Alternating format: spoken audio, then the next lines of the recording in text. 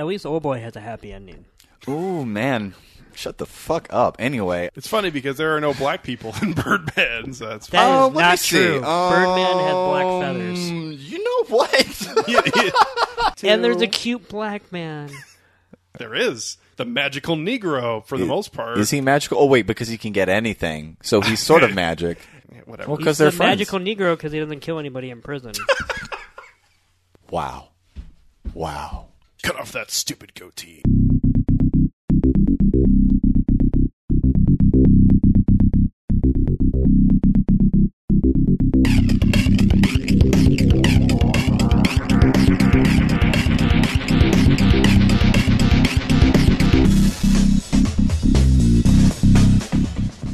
Welcome into Film Tank, the weekly podcast that covers both new and classic cinema. On this episode of Film Tank, we talk about the Best Picture winner from 2014, which was Birdman, or The Unexpected Virtue of Ignorance. If you would like to get in touch with Film Tank, you can always email us at filmtankshow@gmail.com. You can also find us on Facebook, Twitter, and Instagram at Film Tank Show. And you can listen to all of our episodes on our website, filmtankshow.com, or on iTunes. And now, here are your hosts, Nick Cheney, Toussaint Egan, and myself, Alex Diekman.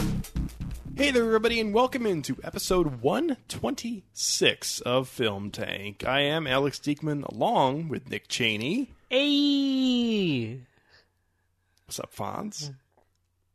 Yep. And for the first time in a while, not forever. Thank you very much. Yes, I'm back after a long break. It's really good to be here. I'm Nick, and you know what? What? It's not cool, man. Just let Toussaint have his moment. He's returned. It's fine. Toussaint. He's here. Hey. Hi.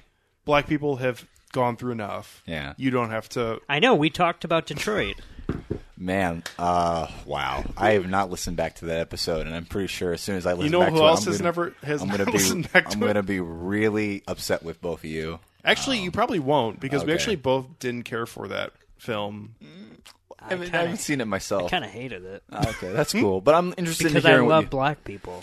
That's great. And I didn't like what I saw in that movie. That's great. That's awesome, Nick. I Thanks. really do want to know if you ever watch it. Yeah. What you think.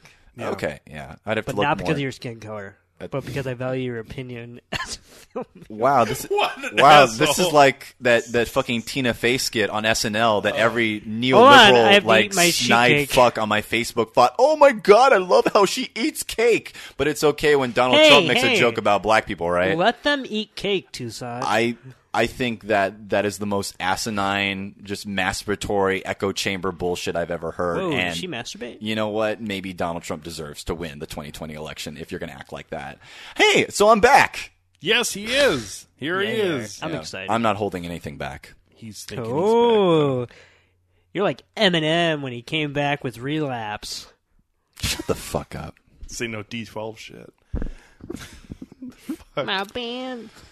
Yeah. So today, we are actually talking about an older film, not a very old film, but a film that isn't from this year. No, Back in the era of the black and white films. Fuck. it's funny because there are no black people in Birdman, so that's That Oh, is let me not see. true. Birdman had black feathers. You know what? You know what? There's one guy. His name is Craig Mums Grant. Oh, the drummer! He's the Broadway man on the street. Yes. Yeah. Oh my God! There's no Yeah. black people in this movie. Just the guy with playing the drums with the sunglasses They say on. black But at people least- are But at extra. least there's Korean people in this movie who get yelled at by Hey. Emma Stone. He was only in Skype. Yeah, he was. Yeah, shut up. Yes. But That's prestige filmmaking. we Also, have... how do we know that the people in like the Spider-Man suit wasn't black? Man, I'm gonna have to look that Maybe it up. was a Miles Morales. say that shit wasn't Miles Morales?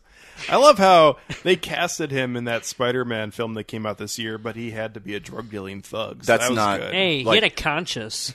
Donald Glover wasn't casted as Miles Morales. He was. I'm Yeah, I'm- we already probably talked about this. Whatever. We No, did. but they brought the actor in. They're like, here, we need a a drug dealer here. So Yeah, Yeah. it seems a little weird. Like after the campaign, we're just gonna put him in this role. But don't worry, we're going to slide in Miles Morales later on. I was like, that's Maybe. fucking Hey bullshit. kids, we've watched The Wire. We know what's hip. Man, But anyways, Someone turn off my mic. yeah, probably is a good thing. Although I will say this is the loudest volume we've been at in 7 weeks. I'm kind of drunk right now. That yes, Toussaint killed a 6-pack as soon as he walked in. Not like a it was all 6-pack, gone. like 2 out of 6-pack. He kills a 6-pack. like it was gone. If Toussaint kills a 6-pack, I don't think he'd be talking right now. I would. Shut up. So, I wasn't anyways, saying that. If I killed a 6-pack, I don't know that I'd be talking right now. I'm just saying. Don't underestimate my power. I'm not saying I'd be passed out. I'm saying I'd be masturbating in the corner, wondering what you guys are doing over Joe here. Hill. Okay, let's talk about Birdman. What the fuck, Donnie? Okay, so we have done a lot of new films this year, which is why I said we are doing an older film. We've done a lot of We went way back in the archives. yes, all the way back to 2014 to a Best Picture winner, which was Birdman, which won 4 Oscars, including Best Picture, and was the second in a row of 3 for Lubezki as Best Cinematographer, and all that, the usual Academy shit, which pretty much take it for what it's worth, as the Academy Awards is not necessarily meaning of the same thing it used to 50 years ago. Hell, half the time they can't even get the best picture right. Well, it was Warren Beatty. It's all good. He doesn't know what he's talking about. Although that's funny how it's because they tried to paint it that way immediately after. And he's like, wait a minute. I didn't read it wrong. They're like, he did. It's right here. You know, it'd be great if the opening skit of the next Oscar ceremony is Warren Beatty dancing to the song "Dancing in the Moonlight." Like that would be good. I've actually thought that they should... Hit me up, writers. Hit me up. I've actually thought that they should do like almost like a thing going back with all the movies that lost the Best Picture. Why? Here's what we can all What? agree on is that the person who presents Best Picture will very hilariously say that a movie won that didn't actually win. It'll be something obvious, like a movie that's not actually up that year. Like maybe they'll actually say Moonlight or something, but that is bound to happen now. Yeah, it'll be great when they undercut another film that rightfully deserved to And be. hopefully it's a film so embedded in African American culture. Yeah, hopefully. Like Crash. We can only hope. We can only hope. Can we just talk about what a masterful movie Crash is? That Brendan that's Fraser not what performance. That's not what the episode was about, but okay. Matt Dillon, Sandra Bullock. Sandra Bullock had a tough time being a different Alive? race. Oh, yeah. Sort of. I'm sorry. I like Don Cheadle in that. His plot line is the only plot line that's actually decent. Yeah. You don't like the guy who murders the child and gets saved by the fact that his No, daughter that's doesn't trust him? My least favorite plot line. Because he literally goes to his daughter and said, guess what? Jesus was watching me when I shot that little girl. I really He knew don't. to put fake bullets in my gun, and therefore I'm a good person. I really don't like Terrence Howard in that film, or as or a, just in general. or as a person. But I also really didn't like him in that film either. I just thought that his character was very boring, and I don't like his character in general. And maybe that's supposed to be like an accurate portrayal He's of the who one that who's like the person. director who wants his characters to not speak so black, right? Well, no, that's what his what Or is his that the his opposite? his producer asked him. I'm just like, wait a minute, why are you making them talk so not black? You should have made them sound Right, more that's what I more meant. black. Yeah. That's pretty much what it is. pretty So, awful. anyways, speaking of washed-up actors, Birdman, the film Birdman. we're talking about today. Yeah. Oh, he's on the up and up. Anyway, Michael Keaton, yes. Yeah. Terrence Howard, Mr. Mom. Terrence Howard actually sorry. kind of is, but Continue. yes.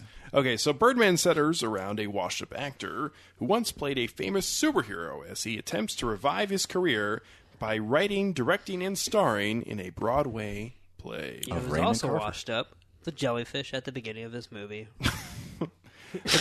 That's actually Metaphor. I mean that's a like a He's electric. Boogie, woogie, woogie. half-second cut that comes in that you only get after the second time. I totally forgot about that. That's like the I the fucking It's dinosaur washed up. in the Tree of Life. Like, At least there's like a plot line in that 1-minute scene in which the dinosaur learns mercy. oh, I guess that's the point of that, isn't it? The film was directed by and written by Alejandro Inarritu, who won Best Director, and this film won Best Picture. Yeah. He also directed the film the following year, The Revenant, and won Best Director for that, and has now been washed out of Hollywood pretty much. Why? Because he's a penis. I mean, I think he made like a VR film that I've actually been interested in like checking out because I hear that it's supposed to be really good, but I didn't know that he was washed out of Hollywood. I don't know. I'm sure he's working on something. I mean, I'm sure he's obviously the last thing he ever did was like... Was he just like the flavor of the year and then now they're just like done with him? He was kind of an asshole. Well, yeah, he's an just auteur. the flavor of the Yeah, but he week. was a bit of a flavor. He's kind of like Orson Welles was an Is asshole. that AFI? no, Flavor of the Week was Newfound Glory. There I we believe. go. Yeah. No, the guy who directed it's not Darren Aronofsky, who directed Slumdog Millionaire. Oh, yeah. Danny Boyle. Danny Boyle. After that, he was Danny Boyle! I mean, Danny You think Boyle people had understand done. that when they go on set with Danny Boyle? Danny Boyle had done other stuff as Danny well too. Boyle! He did 28 Days Later. I think he did Trainspotting and like no. He's obviously done other things, Did just Steve like Jobs. Naruto does. he did Steve the Jobs. second Trainspotting film, which I heard from you was okay. Yeah, I thought it was That's like... good. For someone who, personally, myself, doesn't like Trainspotting that much, Right. I was surprised how much I didn't mind the sequel. Yeah. It was definitely a. He also worthwhile did the sequel. third Alvin and the Chipmunks movie. Anyways, but I guess what I'm saying is that it's somebody who rose to prominence, and after that, that was pretty much it. Okay. I mean, after you win 2 years in a row, how much farther can you go? Not much. And again, asshole, Yeah. who is famous now for a T-shirt with Tom Hardy. Yeah, for some Icarus, reason. Birdman flying too close to the sun. Anyway, Boy. So the stars of this film. Now, this is someone whose career definitely was resurrected from this film, which is kind of what the plot is Michael Keaton, who stars as Regan. Also here, Edward Norton, Emma Stone, Naomi Watts, I already said Edward, sorry, Andrew Riseborough. In a double role. And Zach Galifianakis, and also Amy Ryan. So, And Edward Norton. I already said him, didn't I? know. I think so. You said him twice. So I See, you're wanted just to being say an it. asshole now. I'm trying to I've been drinking. make this fun. Just like you. And Toussaint, who already... He went through a six-pack. He bled his heart out bled? to the audience that he was drinking a ton tonight. Sure and did. it's okay. but I'm I still respect here. that. to you. Yeah. I do. Anyway, So anyways, we actually all saw this in the theater during its first run, not Oh, yeah. during its Oscar run. So we saw this in November yeah, it was with Kenny. 2014? Yeah, early. Yeah. No. No, it was not with Kenny. No, we went to go see this with Kenny. We did literally not do that. What are you talking about? We went to go see this with Kenny. So Maybe I'll later. explain this Okay. here. The first time. all three of us, saw this at Regal. This very same day, we went and saw Interstellar on 70 millimeter. The Okay. day it came out. Because we were like, oh, if we're going to go see that, maybe there's something earlier. And sure enough, Birdman was showing. Kenny is a person who went and saw it with Alex one day. Yes. By them. Oh, two okay. self, and then Kenny wouldn't stop talking about how much he hated Birdman after that. I could have sworn that Kenny went to the theater with us. I mean, he saw other movies with us. We Okay. saw American Sniper Yeah, I with remember Kenny. that. Mm-hmm. I don't think Toussaint was there, but I was there. No, saw- I was gonna say. we saw Black Sea. I was gonna say Black Sea. Yeah. because that was gonna be a little fun fact of Film Tank history. Mm-hmm. Black Sea was originally going to be a possible first episode, but that fell through, just that's like fine. the movie. During American Sniper, Alex and I had probably one of the funniest moments in a theater when they made a joke about Kaiser Soze, and there was literally a kid behind us who said, "Who the fuck is Kaiser Soze?" And it was Yeah. just fucking incredible. It was perfect. It was awesome. It was the best part of Chef it. Brian kiss. Singer was behind the kid, and he said, "Shut the fuck up, kid." Yeah, it was great. And then there was a fake baby. Yep, it was this Go entire recursive loop that was 4 layers. It was awesome. First of all, the fake baby was a metaphor for the dangers of capitalism. Are you sure it's the dangers of capitalism or the dangers of ultranationalism? Okay. Nothing was better than that great line from Aaron Eckhart at the end of Sully, though. Well, I wish it would happen in July. When you said Aaron Eckhart, I, for whatever reason, pictured Aaron Taylor Johnson.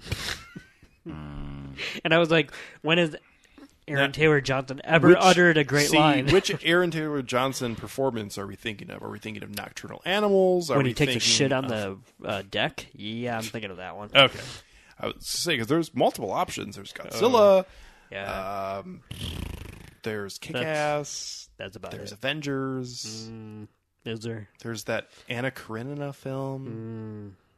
That's great. Who wants to start off talking about Birdman? I'll start off talking about Birdman. Yeah? Okay. Okay. We missed you. So I haven't seen this film since I first saw it in theaters, and this is actually the first Alejandro Iñárritu film I've ever seen front to back in theater or otherwise. I had tried renting. Besides The Revenant?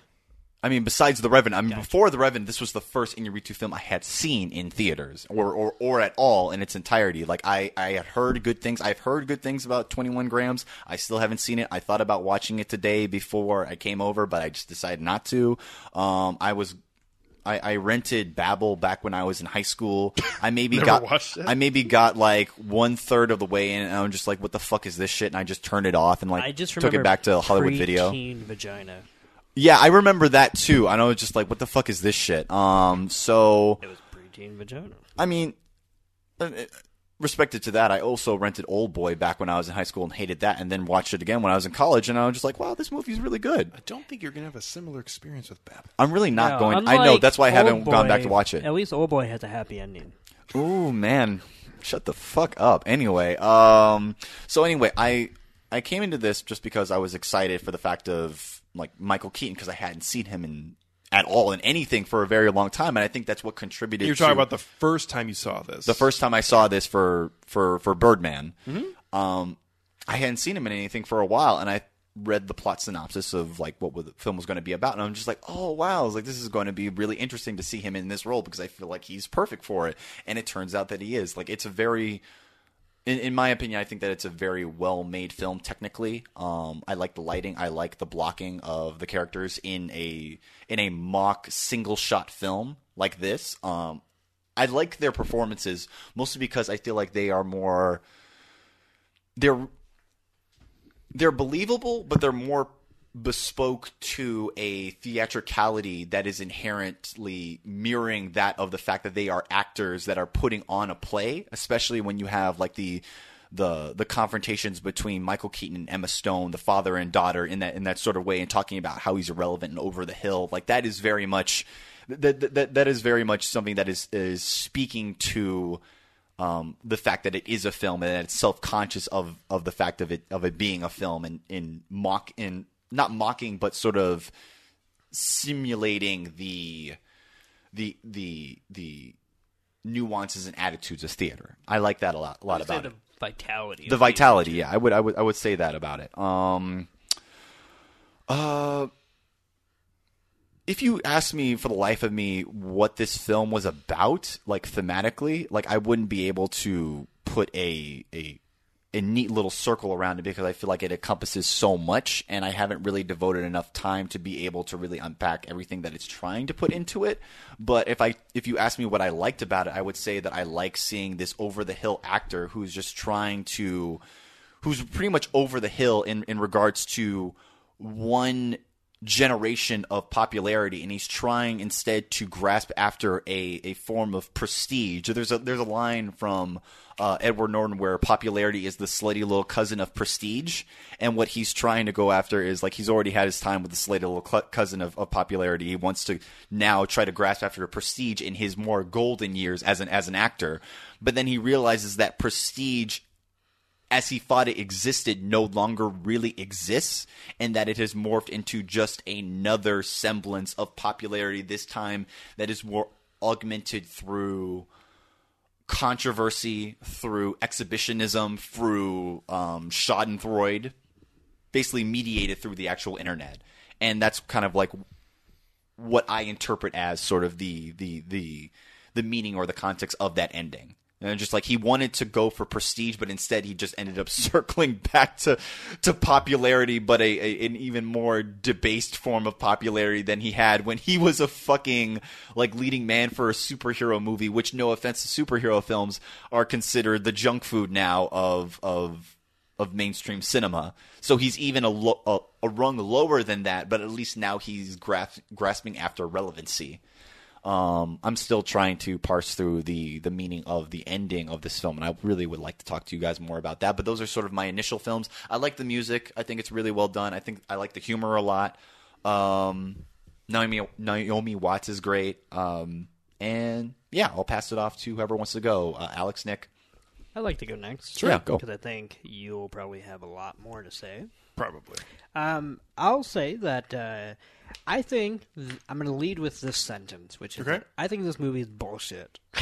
Okay. I think it's very good bullshit. Yeah. I think it's a lot of fun. I think it's technically impressive. Yeah. I actually really like this movie. Yeah. Mm-hmm. But at the end of the day, this is definitely no mistaking for this movie for anything other than Iñárritu pleading to his critics that he is making serious art, and his, shall we say, attempt is worth it alone and should give him praise, whether his final products do or do not. Now that you're talking about critics, I remembered one other performance that I really enjoyed, and I'm trying to... Lindsay Duncan as Tabitha, the theater critic. I think, or any critic that Iñárritu has ever had. Exactly, and I'm interested in just unpacking that character in general, just because I'm personally interested, because I write criticism on the internet, and I'm trying to figure out, like, you know,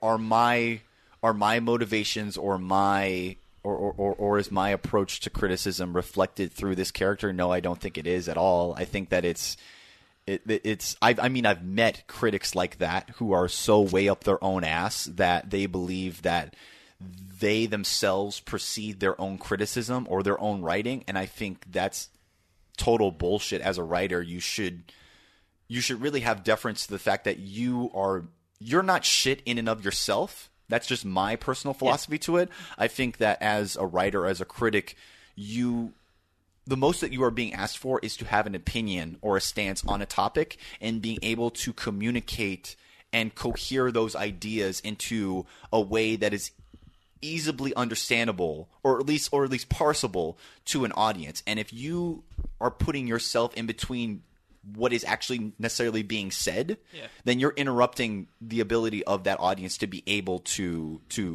actually take the work at its face, instead of just like interjecting yourself in it. And I think that's fucking bullshit. You need to fucking step back and let the work speak for itself in a way, but you also have to speak, and by the work itself, I mean the actual writing. Yeah. I'll say, if you don't mind. No. Yeah, I'll say the one prominent scene which she is featured in, which is the scene where she argues with Michael Keaton's character Riggin, and I'm going to bury your play because I don't like you. Right, which... and I can understand why she doesn't like him, but like that is... although I will say, preconceived notions are pretty much the baseline for a lot of people's thoughts in even this people who era. would never admit it. Myself included. That's true. Yeah. I mean, even if you go into, I'm going to see the new Paul Thomas Anderson film, I'm expecting this, and this. Right. Like, whether it's going to be a good or bad. masterpiece, no matter what. I mean, agree. Right. I mean, this. I totally get what you're saying. Thanks, buddy. So, I mean, even if it's a little ham-fisted, I mean, that's pretty much right on for me. So, yeah. What I do like about that scene, I'll admit, and like sometimes, like I think the first time I saw it, I had to like really chew it over as to whether it was purposeful outside of basically just shitting on the critic.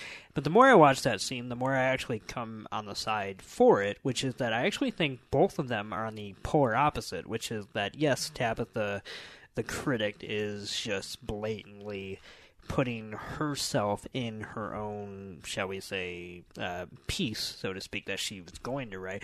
But I think Riggin is just as much a victim of pleading... to the audience. Yeah, pleading to the audience by putting himself into it rather than his work, because his whole argument to because her, he had to be the one who's starring in the film and directing the film and writing the script right, and well, writing the adaptation. He's saying of the it film. cost me everything. It doesn't matter if it costs you everything. Yeah. If it's not good, it's not good. You know, Right. so that's why actually by the end of the day, I do like that scene a lot because I think both of them are up their own ass. Yeah. Overall, before I pass it on to you, I'll just say that I do enjoy this movie. I think it's pretentious. I think it's absolutely to a fault. silly. I think it's a lot of things. I think it gets a lot of things right, and I think the fact that it's a comedy is what saves it. And I mean, even the drama, which I also enjoy, but the fact that it doesn't take itself so seriously is one of its best virtues. What the fuck does that subtitle mean? Because it's like, if you don't care about the critics, you'll just make great art. Don't listen to him. That is Oh, come on. Like, I'm not close. that is absolute. That's bullshit. Alex, why don't you go now? Yeah? Yeah. I think this film is a masterpiece. Yeah? Yeah. This is in my top 50 films of all time. Every time I watch this, I like it that much more. I really did enjoy it the first time we saw it in the theater, but this is one of the rare films that I caught 3 times in the theater and liked it that much more each time. Every single beat for this film hits for me. Specifically, starting off with the technical aspects here, which I think are absolutely fantastic. This is Lubezki probably at the top of his game, other than maybe Tree of Life, which still is probably his best overall work. I mean, due to the structure of Birdman, like in Tree of Life, he's able to compose a shot in any way he wants, whereas here he has to keep it on a certain rail, so to speak. But he's still doing great work. I was going to say, which is amazing that it looks as good as it does. Yeah. And, you know, we go from shot to shot. I will still contend that this is one of the best edited films that I've ever seen, specifically because it has so many cuts throughout it that are pretty much done seamlessly from one to the other. I mean, there are a couple that are obvious, like the time he throws the glass against the wall and it explodes and the camera moves quickly, but there are probably 50-something obvious cuts throughout this film, and only 5 of them are really obvious. Yeah. So there's a lot of times when you know there is a cut, but it's not because you can see it. You just know that that's the place in which you would put one, like when he's going from the inside to the outside and he's opening the door, so a wave of like black floods the screen. Yeah, but there are other moments that are, that you can tell that there was a cut, but it's cinematic magic, which we see, but it's so much less these days because we're bombarded with CGI and that kind of shit. So that part of the film for me is always just, for the most part, flawless. All of the acting performances here, and if this film didn't have good acting performances, it would have failed. So that was very important to have different kinds of acting performances. You had the has-been, you had the great actor who is up his own ass, you had Naomi Watts, who is already a great actress, but is playing a different kind of role. You had the unknown, Andrew Riseborough, who's the unknown to the audience. And you had Emma Stone, who's the young daughter who, is young at the time. And it's just everybody. Like rocking her Gwen Stacy hair. No, probably because she could had half that hair then. I just wanted to point that out. Yeah, no, that Spider-Man franchise really worked out for her. Well, and he pops up in this movie as a supporting character. A Spider-Man pops up in this movie. Yeah. Oh no, it's Andrew Garfield. Let's just be honest. But everybody from the character they're playing to the way they play their character hits the right notes for me. I mean, Edward Norton, like, everyone has their preconceived notions about him as an actor. I mean, even to his most recent role in Collateral Beauty, where you're like, oh no, why would you do that? And he pretty much... he's an actor. Yeah, okay. We still got to watch that, by the way. We do. That would be fun. Yeah. We apparently also have to watch the Emoji Movie, as one of our fans posted on our Facebook. We're not going to do that, Anna. I'm sorry. We're you know what, Tucson? You haven't been on the last 6 episodes, so maybe you don't get a vote in this. You know, maybe I just won't be on that episode. Well, you know what I say to that? Yeah. I farted. That's cool. Thanks, buddy. But I wasn't by the microphone. Okay. Well, I'm glad everyone's on the same page. But the acting performances are all right where they should be, and they all land at the exact right spot for me. Even Zach Galifianakis has really good, a great performance here, and he's somebody who I usually can't stand. And everything from the opening scene to that great scene where Edward Norton is drunk and he's fighting with Michael Keaton, to the comedic moments, to the dramatic moments, to the suicide sequence, both of them, to the very grasping for straws, jellyfish light marching band on the stage sequence, to the cinematic moment of the film when he shoots himself and falls down and the audience is giving a standing ovation right into the camera. This film pretty much does everything for me, and I think it's an absolute fantastic work. So, yeah, I'm a big fan. So it's going to be hard for me to find anything I don't like about Birdman. So there you go. One thing we've all said pretty much as far as the one-take aspect of it goes. I'm a big fan of the way it's edited and the way it's presented, and I definitely, and this is nothing new whatsoever, but as somebody personally who was in the theater in high school and whatnot, that's half the reason why I have a lot of affection for this movie, because no matter how much it is whining and kind of pretentious, it's just like being in the theater.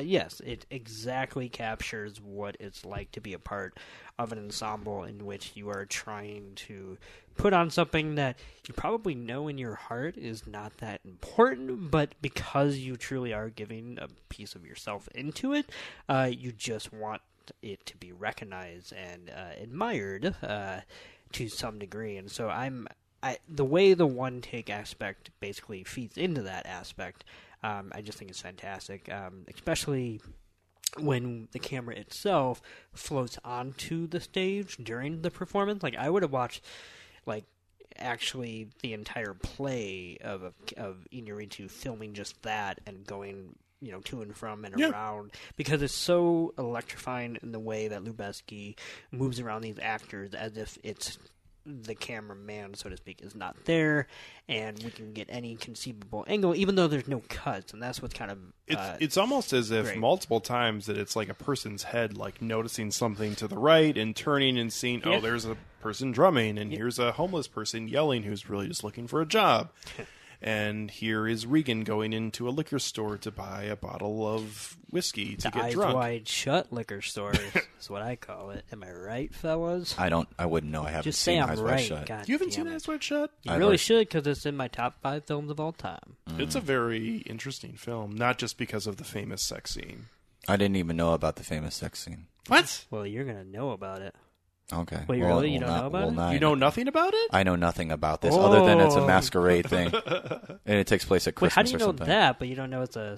You know nothing else about it. I know they wear masks. I just didn't know what they were doing. Well, yeah, I didn't know what it. They're having sex. Okay, that's cool. Whatever. And We're gonna watch And that. at the end of it, it turns into something very different. Okay, so No, it at the end of the sex scene, not the end of the film. Thanks. Or I does can't it? wait to watch it. Oh, we're gonna watch it. That's cool. Yeah. The finale of the sex scene is a top scene of Maybe all we time. can watch it for a Christmas episode. You might have something there. No, you joke, but I do watch it every December. So No, that's cool. Yeah, Yeah. I'd be down for that. Alex mentioned the performance of Zach Galifianakis, and I will say that I think I'm on the side of the spectrum in that I actually very much appreciate Zach Galifianakis in almost everything he does. Not because I think that across the board he does great work. I can totally see why he would be annoying to just about anybody, but I think most of that's due to casting. I don't think that's really his, because I think his work on Baskets, which is his own show, shows that he actually is interested in more material like Birdman and Baskets, where he's being his doofusy self, but in a slightly more realistic and depressing light. My impression of Zach Galifianakis has been that even before you could, in his earlier roles in comedies and shit like that, even if you wouldn't necessarily call him a serious actor, I would say that there is sort of an earnestness to his approach to his actual portrayals. Like you think it's not like, I never feel as though he is just there to collect a paycheck like Adam Sandler. I don't think like he's reached that point of just acquiescence to his typecast. But I think in cameo roles, in cameo roles and something like that. Yeah, but I feel like in his primary roles in a comedy, I genuinely agree with Tucson. Yeah, when it comes to like The Hangover, where I actually think that there's, even if no one else is necessarily, at least he's giving a fucking effort, casting him for that reason. But I think that there's like a almost sad, like you said, just an earnestness to his doofus persona, where he's the only character who's trying to play like a endearing human being. I think he and Steve Carell, everybody else in those movies are assholes. I think he and Steve Carell were cashing them checks in Dinner for Schmucks. I mean, yeah, obviously they're cashing them checks because those checks are big. To but be fair, what that I'm movie saying is that was already a remake of a French farce, so I don't know that, like... I'm not saying that he's doing the Hangover films as art, that he's approaching it as art in that way. That's not what I'm saying. I'm saying that at least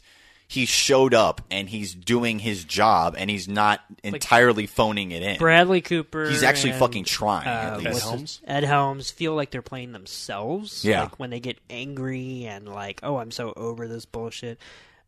Anyway, that's just a random thing. He also was the only one who was trying in the horrible third one, so that is actually true. Yeah. So was Melissa McCarthy. She wasn't in none of the other ones, but that's okay. Well, I meant in the third one. Yes, that is correct. Except I didn't actually mean that. She wasn't trying in that movie. No. She was also cashing them checks in that particular instance. Yeah, she's pretty much just cashing checks at this point. That's fine. Not really. She's in that one commercial that's horrible, but that's fine. Oh, the Save the Whales thing? Yeah. That's too bad. Yeah. So when we went and saw this film, I remember this film had a lot of early buzz. Particularly, I remember the trailer being pretty intriguing, and had a lot of early on buzz as this film got an early, not wide release, and a lot of critics went and saw it, and pretty clear to me why critics would like this. It's very much a critic film. Oh, there's a critic in this movie. It was pretty divisive. Yeah. Some critics thought it was one of the worst movies they've ever seen in their entire lives. Of course. No, that's me. The AV Club, I think it was Scott Tobias, and that was like a D or something like that. And I don't blame somebody for being a professional critic and watching this movie and might getting a little rubbed the wrong way. Yeah. I think they're slightly a victim of putting themselves on after they see something like this, but that's just my opinion. Yeah. I think the great thing about this film is that even our old friend Kenny, who said that he didn't care for this, I think everyone's going to have an opinion about this film, and I think if you're a film that is called great but nobody really has an opinion on, that's not a good place to be. Like, all great films are hated by some people. The Shawshank Redemption. I mean, I hear people say they like that movie, but I don't necessarily hear people tell me why. Because it's on all the time? That, yeah. But I always hear bullshit, and I think there's a lot of movies like The Shawshank Redemption, but that's just the easiest one that comes to mind, where people just say, oh, it just encompasses life. Do you want to know my actual... Because I actually do enjoy The Shawshank Redemption. I'm not saying it's like a good film. Horrible movie. Like, any film can encompass life. Like, what are you... I gotta tell you... What's particular about its approach? This is usually not my take on films, but this will be my take on specifically on The Shawshank Redemption. Okay. Because we're not talking about Birdman anymore. Well, we've never done this. We've never gone to a different film. Maybe this is, whatever, but... Don't you do it. The Oppressed White Man. What about The Oppressed White Man? Tell me more. Shawshank Redemption. Tell me more. That's what that film is. And so Unpack that. I mean, it's so many people love Shawshank Redemption because it is. Oh, you're saying that's why they like Yes. it? Oh. Yeah. Yeah, no, I definitely see that. Yeah. Because you have. For a moment, I thought you were like, the oppressed white man? Like, No, that's. Can you not like that? That like, I very easily. that is not a. That is not a common trope but it is definitely No, something. it's really not a common trope. But it is definitely something that white people could feel like they can relate to. And there's a cute black man. There is the magical Negro for the most part. Is he magical? Oh wait, because he can get anything, so he's sort of magic. And he shows up at the end, and they hug each other by the boat, and whatever. Well, He's because they're the friends. magical Negro because he doesn't kill anybody in prison. Wow. Brooks was here. Now I know why I took a break. Anyway, yeah, I like the Shawshank Redemption. I've enjoyed it, like watching it in the past. Like He loves watching the oppressed white man. I mean, that's actually not why I. It's getting fucked over. That's He actually cries not. every time. Actually, no, that's not why. They don't get their due. I just thought it was a good story. I like Andy Dufresne. Tim Robbins I going like to get his. I like an intelligent character that still is able to retain his humanity even under like an unjust verdict. Or I can't remember whether he actually murdered the guy or anything like that. But I just whatever. Fuck it. He was white. Of course, he didn't do it. Man, I just kind of want to walk back from that now because I like it, but I don't feel like defending against that sort of claim because it just feels uncomfortable. You know who didn't defend against it? Andy Dufresne's lawyer. Yeah, that's great. Andy Dufresne's Okay, lawyer. I'm done. Yeah. I'm done talking about Probably Shawshank because he Redemption. was in with the warden, right? Oh. Yeah. The warden who happens to be the villain from the You second know what I Ace like? Ventura film. I like movies that set classical music to rebellious scenes. Oh, like when he prison puts scene? on the gramophone and then Yes. everybody's like listening to it and they burst in and they beat him with billy clubs. They give him some wood shampoo, as cops like to say. Wood shampoo. Yeah, I learned that. I didn't know that. Yeah. Wait, what's wood shampoo? Well, they call it wood shampoo because they beat you upside the head with a wooden baton. Oh, like it's on your head. and they beat you in the head until it splinters. Yeah. That's not very nice. Yeah, I know it's not very nice, but Back to Birdman. Anyway. What's Birdman? What do you guys think about the scene when things, for the most part, go off the rails for Regan's character, and then he starts flying through New York City, and then we see the final scene, and then we have the first suicide attempt, and then the second suicide attempt. The film definitely goes into a different direction at that point.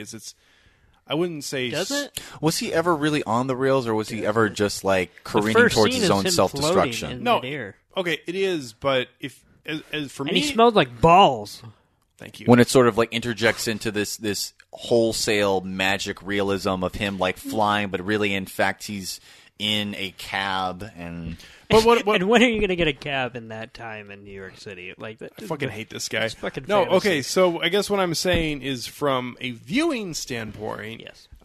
It's for the most part, even though there are certain moments like him saying he made the lights fall on the guy who ends up suing the theater company, whatever, it's all for the most part somewhat straightforward what's happening until the flying scene begins, and then it's all for the most part a little bit all over the place. So what is your guys' take on that and this film's finale? If I take the flying scene separately from everything else, I think that individual set piece is very silly.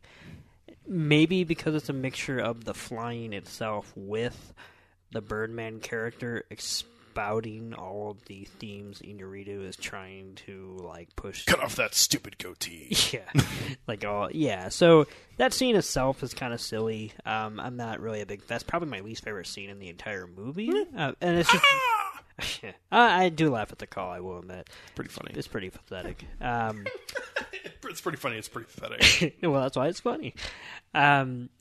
But yeah, that scene is my least favorite in the entire movie. The finale itself, if we're talking about the hospital room with Emma Stone looking up, I think that in and of itself, I think a lot of people blew that I don't want to call it denouement because it's kind of really the ending. It's not like a after the ending. But I think a lot of people took that scene and blew it out of proportion. Like, I remember there being a lot of quote-unquote think pieces and articles to try to analyze and explain what happened when, it's fucking 50-50. Only one of two things happened. It's either Emma Stone is, staring out the window and something literal happened, which is that everything we've been seeing was actually real and Regan flew away for whatever reason you want to believe that. Or it's what it's always also been throughout the entire movie as well, which is that nothing is taken literally, and that at that very moment is the only time when she's ever looked up to her father, metaphorically. And I'm certainly of the latter camp. I think this movie is very silly if I personally believe that it's that he just started flying and that it was a magical realism film all along. But as a nice little moment to end on, I like that it ends on her and not him, even though her action is derived from what we at least perceive to be his action.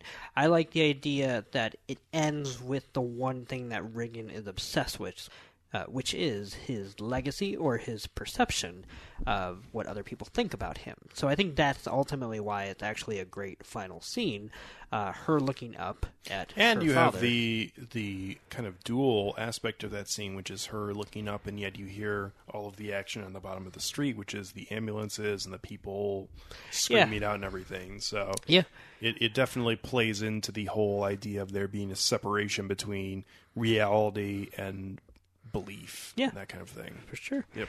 And that's why I do actually enjoy that finale. And even backing up a tiny bit in that hospital scene itself, everything after him shooting his nose off, so to speak, I actually think in order to spite his face.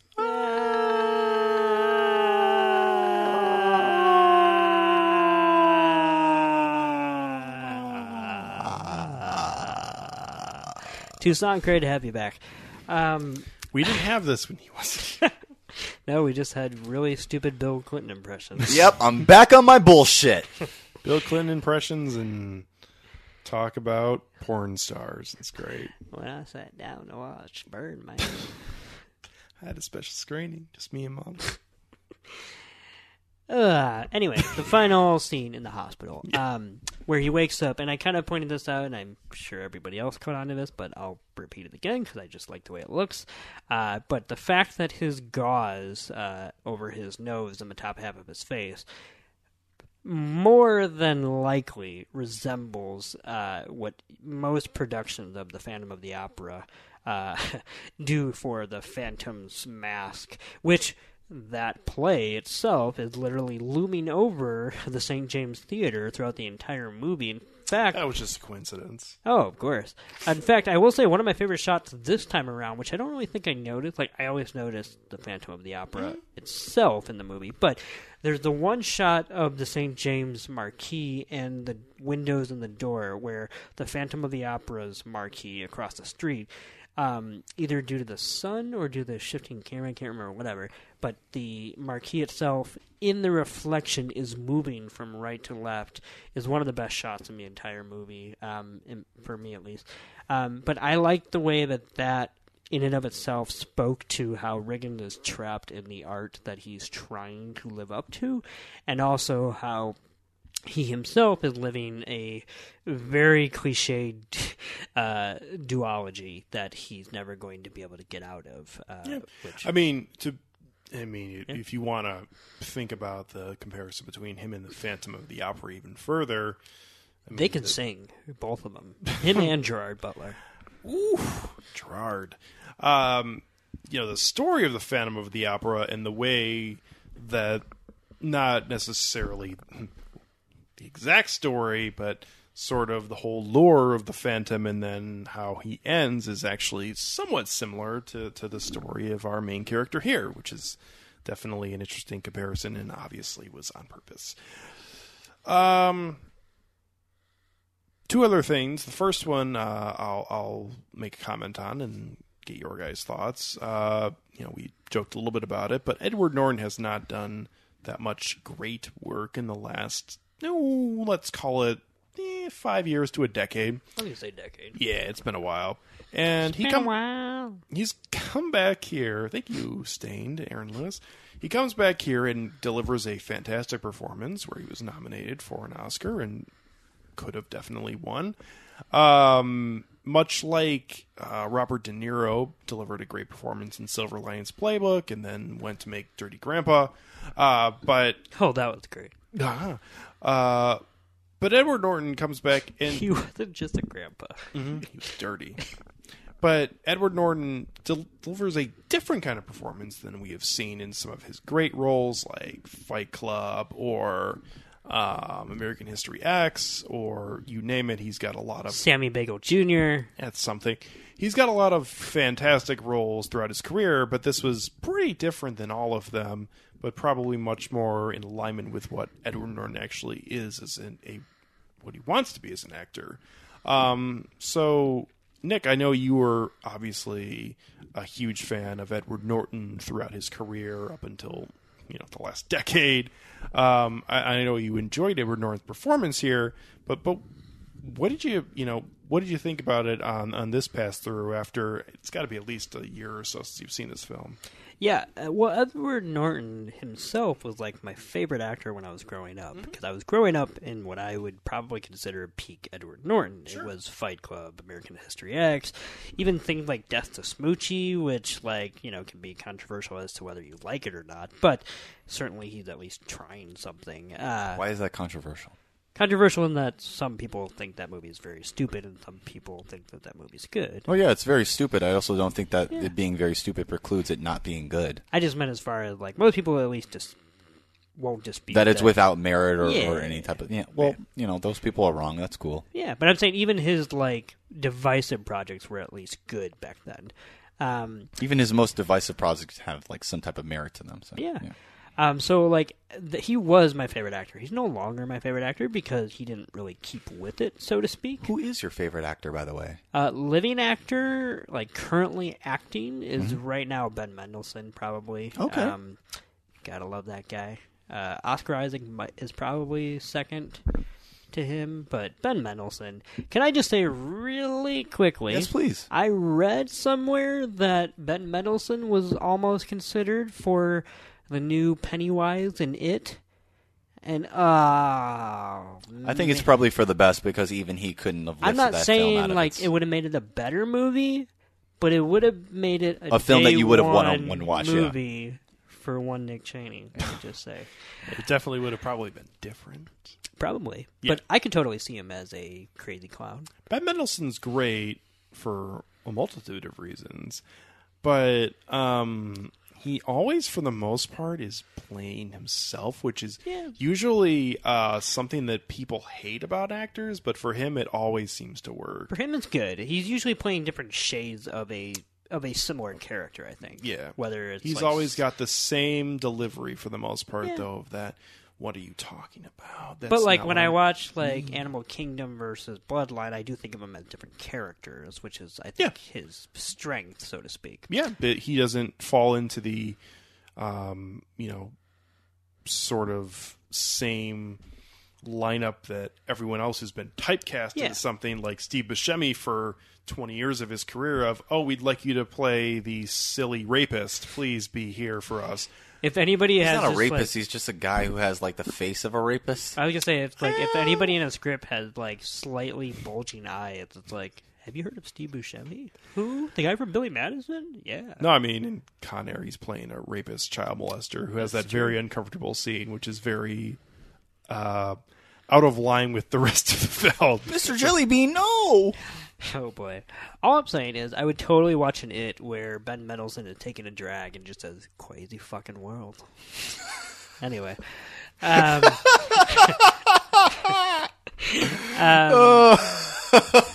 was I going to say about... We were talking about Edward Norton. Edward Norton. Yep. I loved him as a kid. Now I certainly still like him if he's going to try, and I think in Birdman he definitely not only tries, but he's so self-aware in this role that he's lampooning himself, which is part of what lends this role its charm. I mean, it takes a lot because of the fact that, he is not only playing himself, but he's playing that version of himself where I do shall we say, buy into, which is that I think he's kind of an asshole in the way that he picks and chooses his roles and thinks of everything that he does as serious art because he is good at what he does. And so here, he's doing all that, and yet I'm still charmed by him, which is just really fucking annoying. But he knows that, and that's why he's doing what he's doing. So I definitely think that there's probably no one better casted in this movie, like even more so than Michael Keaton and everybody else, who I think are all wonderfully casted. Yeah. But I think he's the person who's most closely playing himself in a wonderfully brilliant way.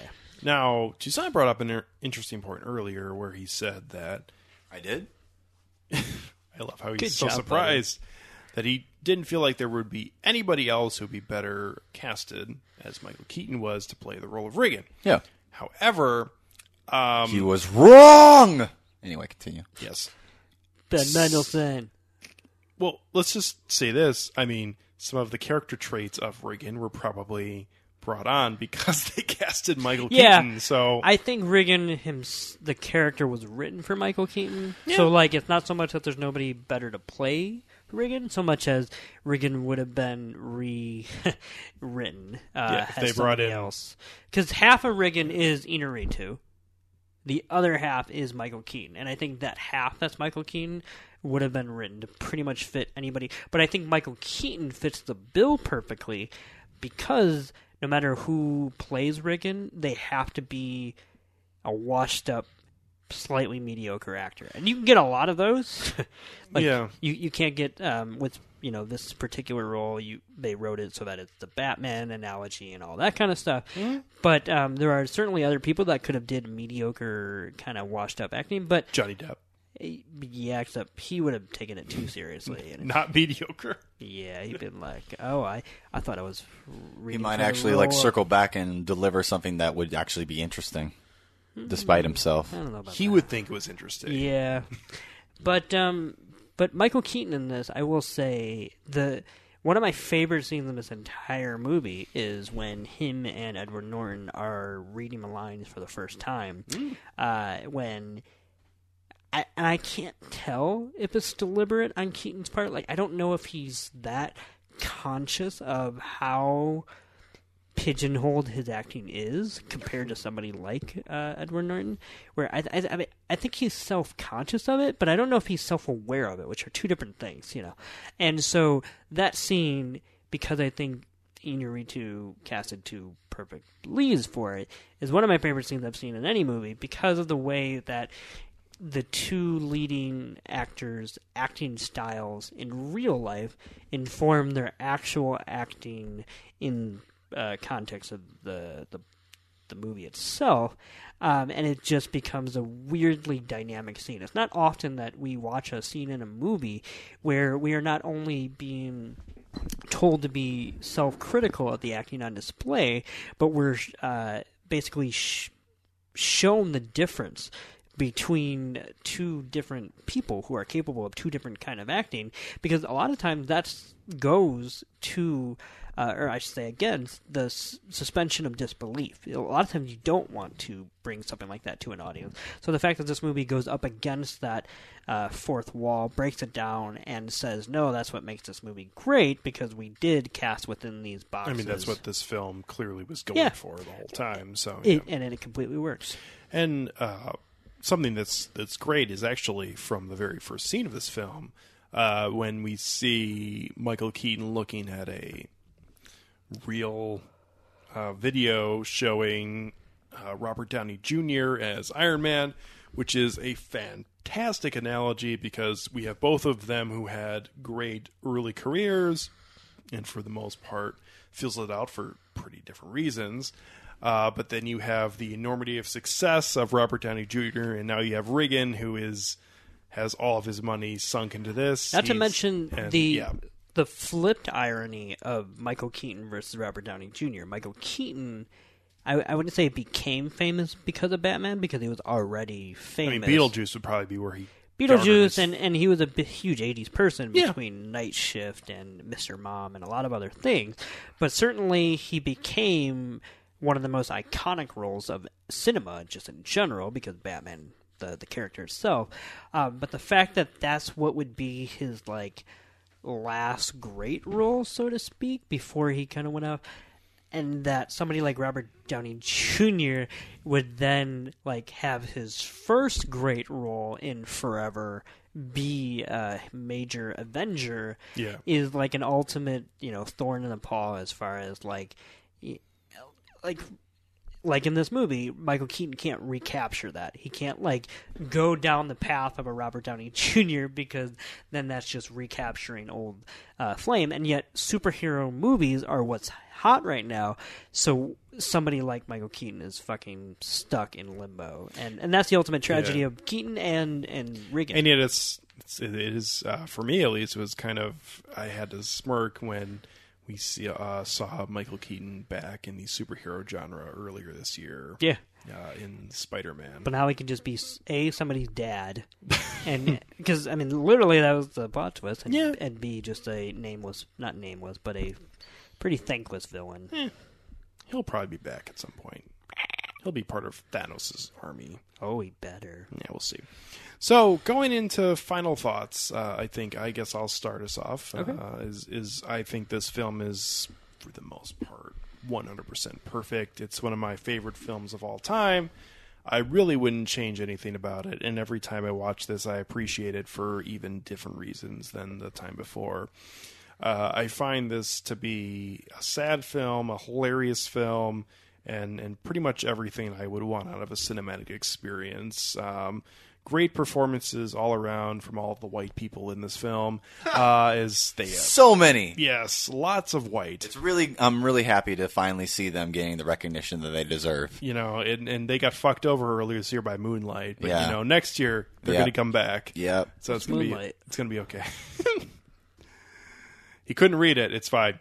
And I just find this to be a absolute work of art for me that works on many different levels, and for me is just a great film to watch and a very fun experience that hits on both fun filmmaking, fun film watching, and also to the theater experience, which even though I have very limited participation in theater, I've always been a very big follower of goings-on, whether it be in professional theater or in local theater, and the idea that this hits on that and hits on the comparisons, and also hits on the comparisons between acting and celebrities and social media, and actually does it in a pretty good way throughout, I think is pretty fascinating. So it's a 5 out of 5 for me. This is a fantastic film that I am always going to love and have a spot for in my heart. And I'm a really big fan of Birdman. So I'll pass it on to whoever would like to go next. Yeah, I'll give it a 3 out of 5, just because I do enjoy watching this film. There's never a time that I found myself rolling my eyes at the film. I mean, it is very pretentious, it's very indulgent, but I think that's the point. Yeah. I'm not trying to undercut the criticism of it. Like it is not the point. It's accidentally the point. Yeah, it's like it is very indulgent. It is very much Iñárritu speaking to his critics and very much leering at his audience and sort of people like eating that up in sort of way. But you know what? I like the way this tastes. I think that it's a really good movie. I think visually it's interesting. I think that the performances from Michael Keaton, from Emma Stone, from Edward Norton, from who I was talking about before, the critic. I think that Lindsay Duncan. I think that all the principal characters, Naomi Watts. I think that the principal actors in this film have delivered some pretty good performances on part of respective to the importance of their roles, and it's something that I'm willing to come back to. I came back tonight to watch it with you guys just because it's a good movie. So I like it. I would definitely recommend this film, but I could also totally understand how somebody could find this insufferable as Kenny did, and it's a lot of people. Yeah. Yeah, I give this movie 4 out of 5. Like, I do think, like I said earlier, it's bullshit, it's silly, it's, like Toussaint said, indulgent, pretentious, and it's also pretty much the point. And here's the thing, I don't really like Inarritu, but I'll always like a director, or more specifically a writer, that is earnestly pleading, even if it's a little too blunt in this case, but pleading the message that art is art and it has value no matter what, even if somebody doesn't like it. And I definitely think that's true. There's a lot of movies I don't like that a lot of people like, and that's for good reason, because that means it is art. It's art, but yeah, there's such a thing as good art and bad art too. Yeah, like it like the status of it being art is not itself an honorific of quality. It is not indicative of that. Like, there's a very large range of art. There's highbrow art, there's lowbrow art, there's avant-garde art, there's classical art. Like, it's as long as you're striving, that's all that matters. Exactly. And even if in a movie like this means that even if I think that The Revenant is it's just a horrible movie, that doesn't mean that I will hold that against Birdman itself, even though I know it comes from the same creator, and I can probably see some similar threads when it comes to pretension and indulgence. But that's what's great about art. I mean, there is something to be said about we talked about this before with regards to the character of Tabitha, of how prior impressions can have a sort of indirect, probably not explicit or deliberate, but they do have an effect on sort of our reception of the newer work from that sort of person. Like, say if Zack Snyder came out and it said that he was going to make a sequel to your favorite movie, if he was going to make a sequel to Magnolia, he got the rights to Magnolia. I don't want to see that, actually. That'd be weird. From Zack Snyder. Yeah. Like, oh, your mother's name is Martha? Oh, yeah, my mother's name is Martha. Oh, and she molested you too? Yeah. Jackie Earle Haley shows up in it for whatever reason. Yeah. Oh, He's hosting a game show. Yeah. That's great. Now I'm actually kind of want to see that. God damn it. 200 points? Fuck, you can sing it. I'm really sorry that I put that out in the universe. Okay, the kids. Ah! One is the loneliest number, man. It really is.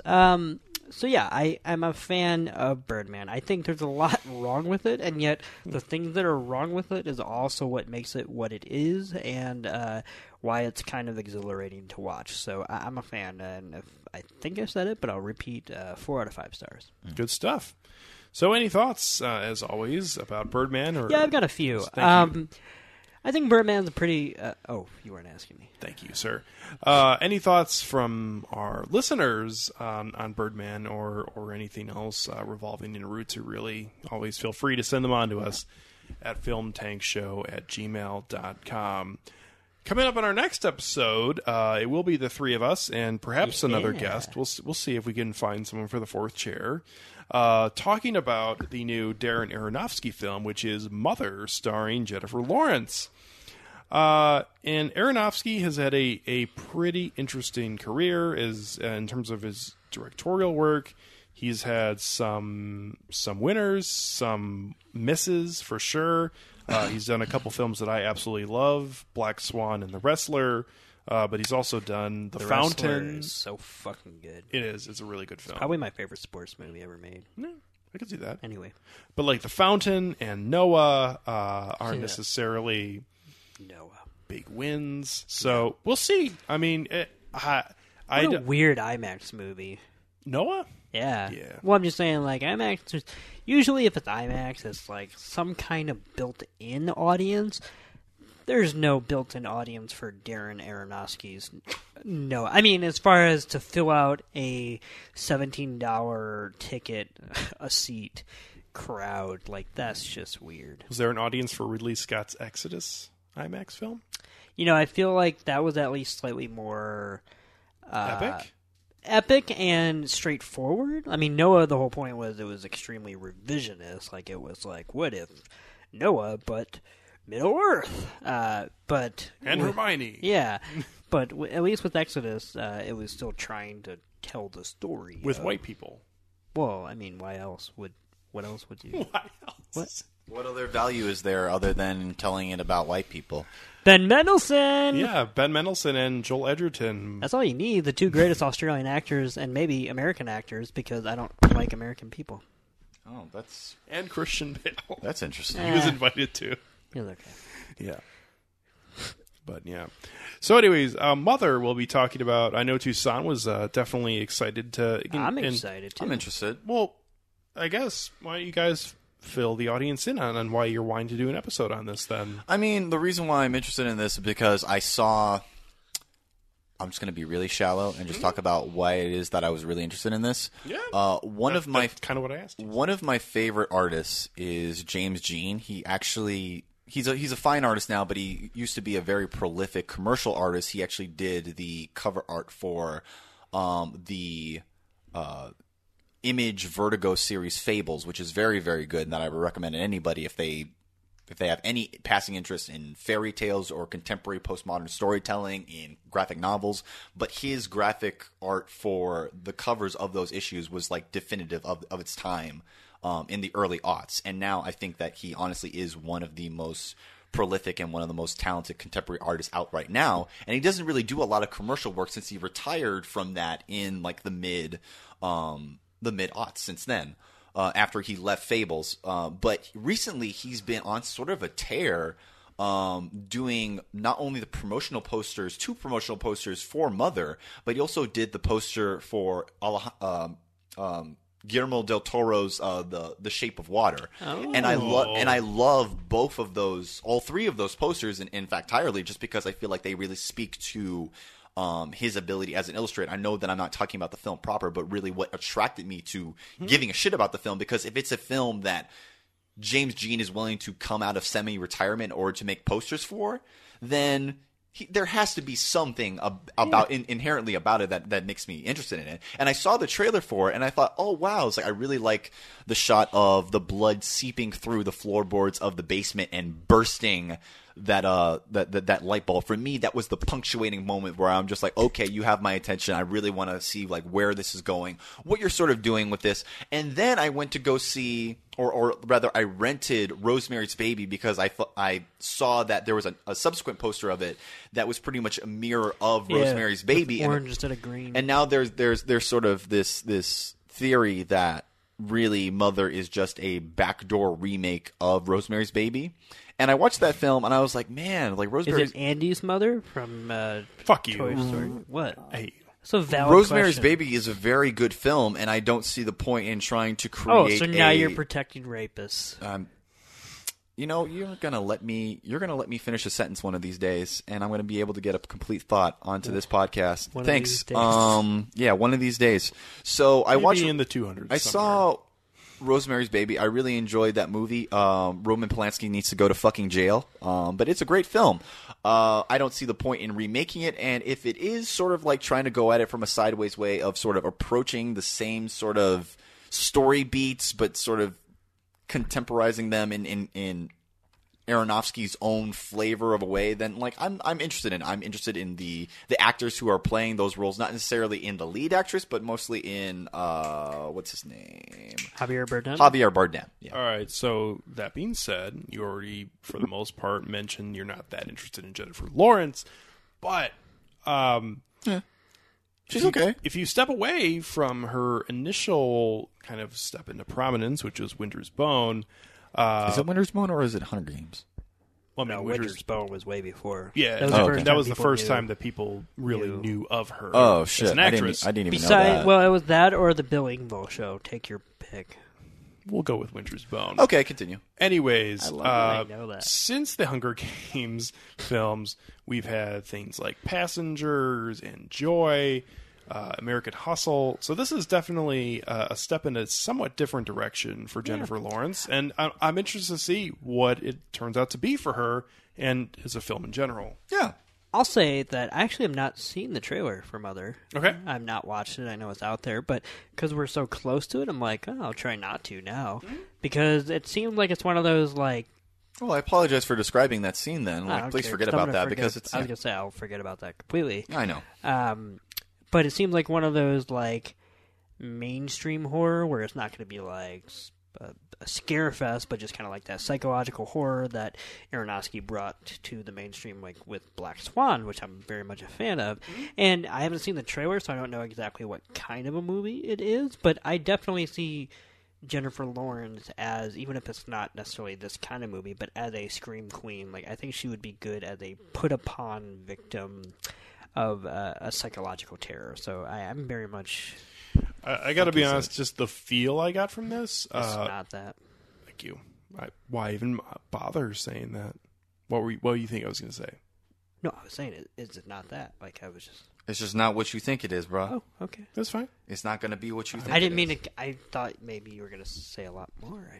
I was planning on it, but I got shut down. I couldn't even open my mouth, really. Shut down. I'm so sorry, please. And this is just coming from the trailer Yes. and coming from the promotional material, but the feeling I got from the trailer was much more along the lines of something like Stoker. Ooh. Not that I don't think... not that I think it will be like that, but that's more... Gotta put that back in the pants. But that was the feel I got from it, is that this film is going to run along that line Be a little more of a more. stoic, kind of cold and almost Disattached? Is Yeah, that- disattached yeah. horror, which I'm all for. And something that's going to go on the lines of trying to have this great visual kind of motif to it, rather than having this, silly plot line that goes throughout. So we'll see. Pour it in me. Yeah. Can I just say, I heard somebody describe The Shape of Water, a critic who's seen it, as, I think it was David Ehrlich who said it, but basically he described it as it's like the Iron Giant if Hogarth and the Giant wanted to fuck. And I don't think I've ever been more sold on a movie after that. Have you watched that trailer yet? Yeah, I watched that trailer. Pretty fantastic. That's probably in my top 3 of most anticipated of what's left in the year. Yeah. And just the whole story, and I've never been the biggest Guillermo del Toro fan. This is right up my Guillermo del Toro alley. Yeah, I think it's probably, just from my outsider's perspective, probably the most interested I've ever been in a film of his. Perhaps maybe just the first Hellboy, but no, I'm right with you on being excited to see what this film's going to end up being. I'm ready. I mean, it goes, like number 1 as far as film I'm most excited to see. It's Saw, the 8th movie. Like, who doesn't want to see that? Then it's the Paul Thomas Anderson movie. A distant second. And then it's The Shape of Water. But yeah, until we see Saw, we don't know really how cinema's going to continue from this point forward. Yep.